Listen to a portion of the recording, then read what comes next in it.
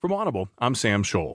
From the Washington Post Wonk blog section, Heather Long writes, China, not President Trump, is suddenly helping American steel.